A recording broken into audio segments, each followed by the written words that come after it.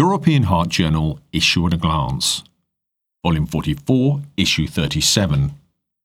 Focus issue, Heart Failure and Cardiomyopathies, by Editor-in-Chief Professor Filippo Crea, read to you by Morgan Bryan. Focus on heart failure and cardiomyopathies, new ESC guidelines and key meta-analyses. This focus issue on heart failure and cardiomyopathies contains the 2023 ESC Guidelines for the Management of Cardiomyopathies, developed by the Task Force on the Management of Cardiomyopathies of the European Society of Cardiology, or ESC, from authors of the ESC Scientific Document Group. This is a new guideline, not an update of existing guidelines, with the exception of the section on hypertrophic cardiomyopathy, in which the authors have provided a focused update to the 2014 ESC Guidelines on Diagnosis and Management of Hypertrophic Cardiomyopathy. As such, most of the recommendations in this guideline are new. It is beyond the scope of this guideline to provide detailed descriptions and recommendations for each individual cardiomyopathy phenotype. Instead, the aim is to provide a guide to the diagnostic approach to cardiomyopathies, highlight general evaluation and management issues, and signpost the reader to the relevant evidence base for the recommendations. This issue also contains the 2023 focused update of the 2021 ESC Guidelines for the Diagnosis and Treatment of Acute and Chronic Heart Failure, developed by the Task Force for the Diagnosis and Treatment of Acute and Chronic Heart Failure of the European Society of Cardiology, ESC, with the special contribution of the Heart Failure Association, or HFA, of the ESC. Since the publication of the 2021 ESC Guidelines for the Diagnosis and Treatment of Acute and Chronic Heart Failure, or HF, there have been several randomized controlled trials that should change patient management ahead of the next scheduled full guidelines. This 2023 focused update addresses changes in recommendations for the treatment of HF because of this new evidence. New evidence was considered until the 31st of March 2023. All major randomized controlled trials and meta-analyses were presented, discussed, and then voted upon for inclusion. Members with declared interest in specific topics were asked to abstain from voting on those topics. The trials were presented and discussed in detail before a consensus was reached about any possible classes of recommendations and levels of evidence to be assigned. For decades, HF with preserved ejection fraction, or HFpEF, proved an elusive entity to treat. In a state-of-the-art review article entitled Mechanisms of Benefits of Sodium Glucose Cotransporter 2 Inhibitors in Heart Failure with Preserved Ejection Fraction, Arjun Pandey and colleagues from McMaster's University in Hamilton, Ontario, Canada, note that sodium glucose cotransporter 2, or SGLT2 inhibitors, have recently been shown to reduce the composite of HF hospitalization or cardiovascular death in patients with HFpEF in the landmark DELIVER and EMPEROR Preserve trials. While improvements in blood sugar, blood pressure, and attenuation of kidney disease progression all may play some role, preclinical and translational research have identified additional mechanisms of these agents.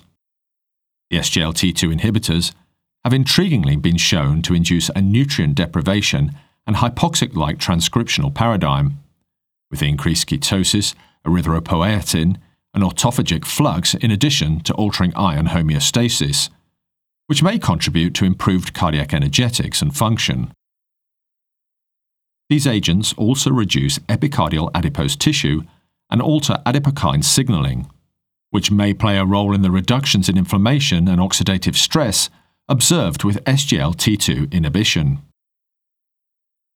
Emerging evidence also indicates that these drugs impact cardiomyocyte ionic homeostasis, although whether this is through indirect mechanisms or via direct off-target effects on other ion channels has yet to be clearly characterized. Finally, SGLT2 inhibitors have been shown to reduce myofilament stiffness as well as extracellular matrix remodeling stroke fibrosis in the heart, improving diastolic function. The SGLT2 inhibitors have established themselves as robust disease-modifying therapies, and as recent trial results are incorporated into clinical guidelines, will likely become foundational in the therapy of HFpEF.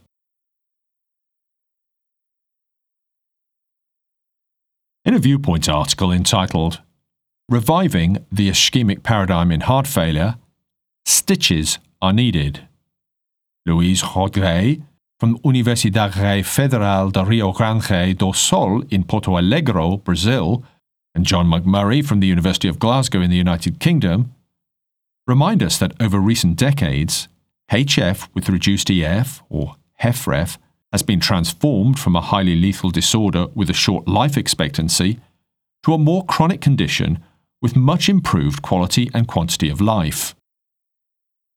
Most of these successful therapies modulate homeostatic systems that are deleteriously activated after an index insult to the heart. Despite unquestionable benefits, our therapeutic actions are primarily restricted to ameliorating the secondary consequences of reduced cardiac contractility.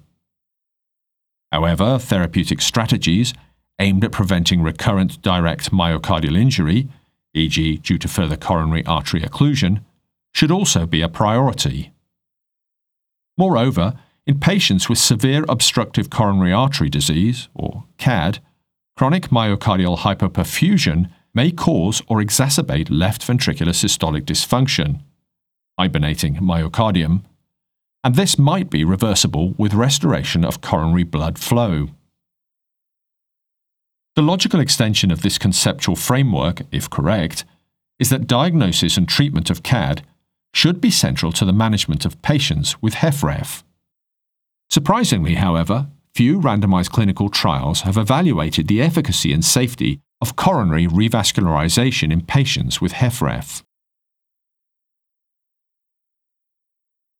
A third of patients with hypertrophic cardiomyopathy, or HCM, have non-obstructive HCM, or NHCM, without left ventricular outflow tract obstruction at rest or with provocation. In another Viewpoint article entitled Beta Blockers in Non-Obstructive Hypertrophic Cardiomyopathy, Time to Ease the Heart Rate Restriction, Adea Weissler-Nia and colleagues from the University of Connecticut Framingham in Connecticut, USA, note that despite a paucity of evidence, beta blockers are recommended in NHCM. In this contribution, the authors discuss emerging data that suggests that this guidance may lack a convincing rationale and may well be disadvantageous. Pulmonary hypertension is a complex disease. Adjustment of treatment based on remote monitoring of pulmonary artery, or PA, pressure may reduce the risk of hospitalization admission for HF, or HHF. In a fast-track clinical research article entitled Efficacy of Pulmonary Artery Pressure Monitoring in Patients with Chronic Heart Failure, a meta-analysis of 3 randomized controlled trials. Pascal Kleffers and colleagues from the Erasmus MC University Medical Center in Rotterdam, Netherlands, conducted a meta-analysis of large randomized trials investigating this question. A systematic literature search was performed for randomized clinical trials with PA pressure monitoring devices in patients with HF. The primary outcome of interest was the total number of HHF. Treatment effects are expressed as hazard ratios, or HR, and pooled effect estimates were obtained applying random effects meta-analyses. 3 eligible randomized clinical trials were identified that included 1,898 outpatients in New York Heart Association functional classes 2 to 4, either hospitalized for HF in the prior 12 months or with elevated plasma NT-proBNP concentrations.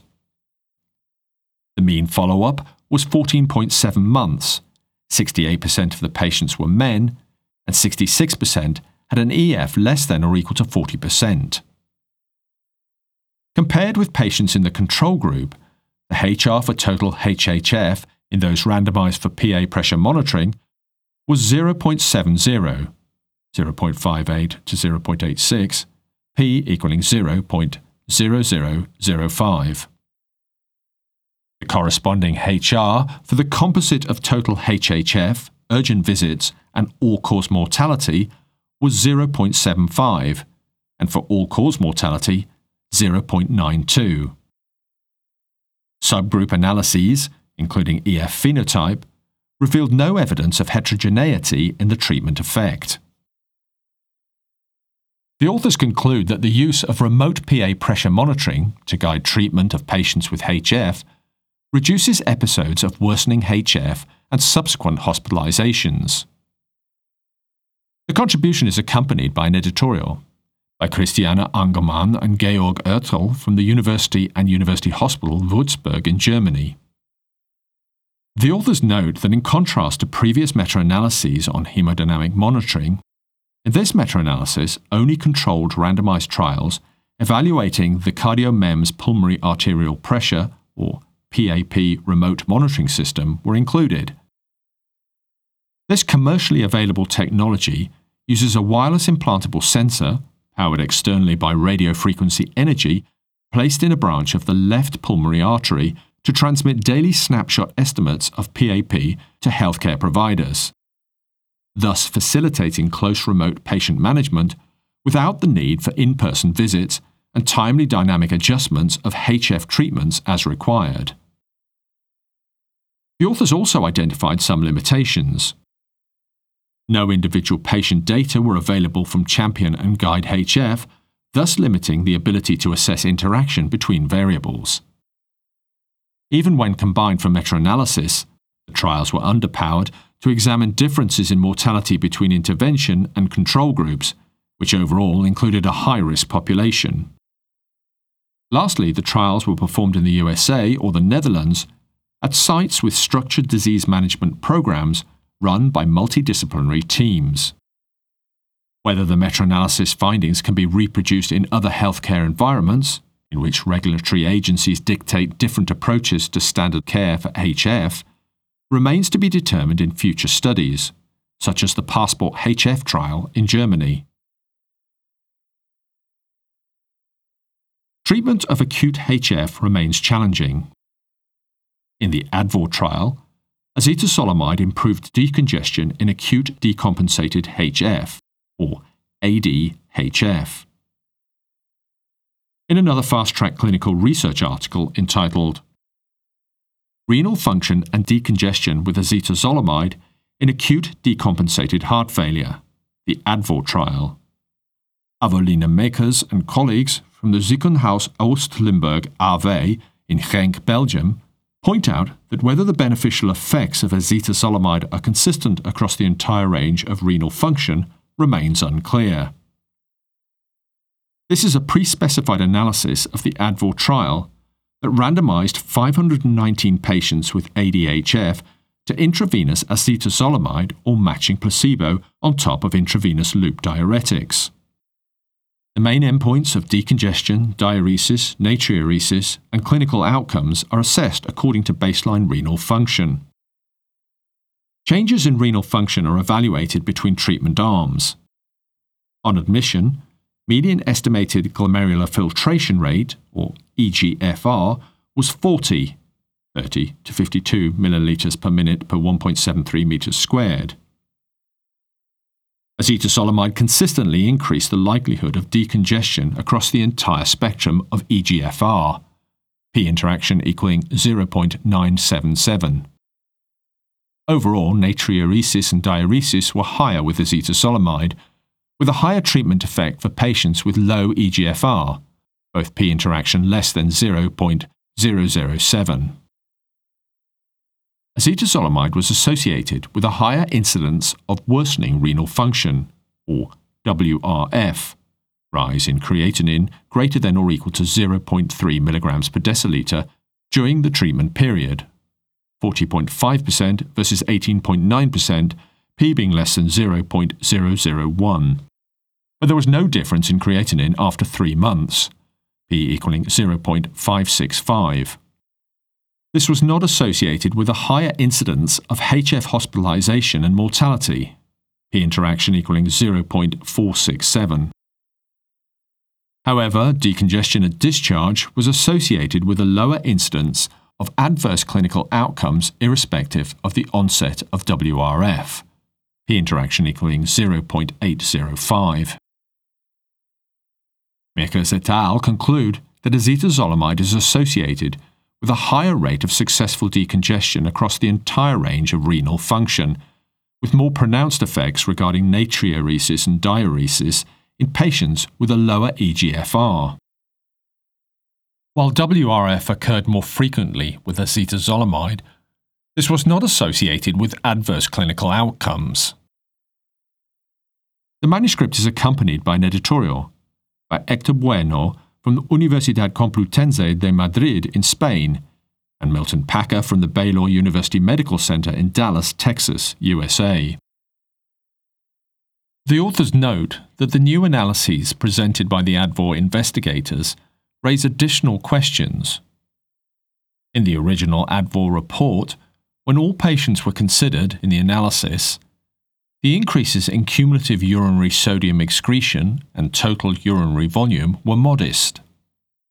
In absolute terms, when compared with placebo, acetazolamide produced an increase in urinary sodium that averaged 97 millimoles of excreted sodium and an increase in urinary volume of approximately half a litre over 2 to 3 days.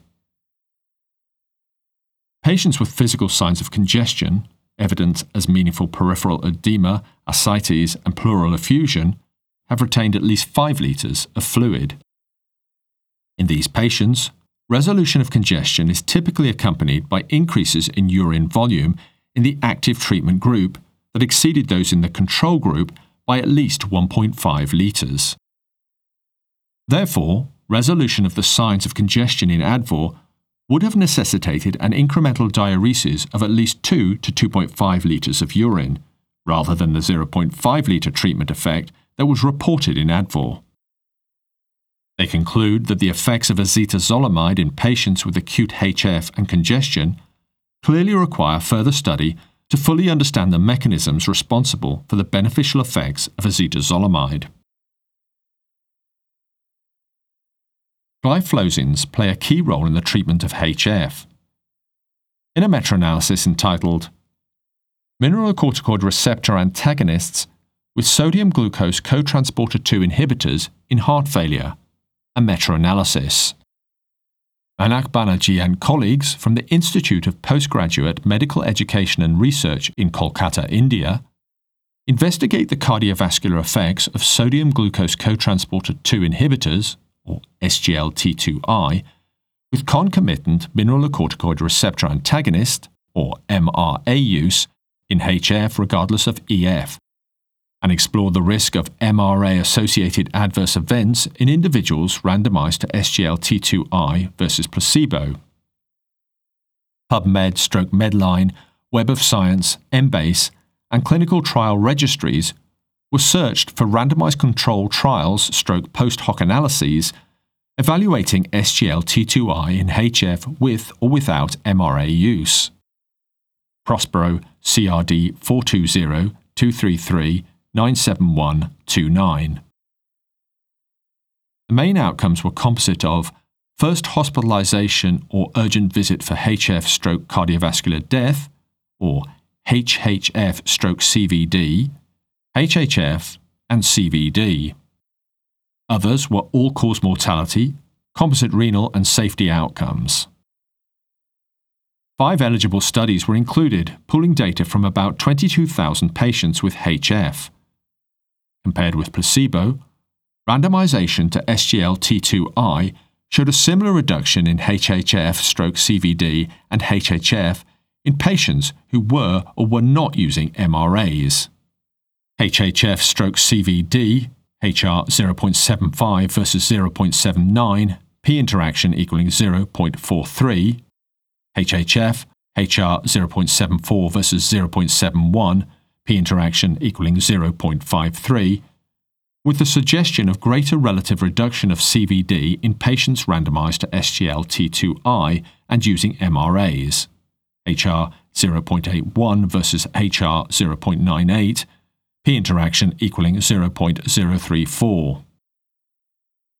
SGLT2I reduced all-cause mortality, P interaction equaling 0.27, and adverse renal endpoints, P interaction equaling 0.73, regardless of MRA. SGLT2I attenuated the risk of mild hyperkalemia, P interaction less than 0.001, and severe hyperkalemia, P interaction equaling 0.051, associated with MRA use.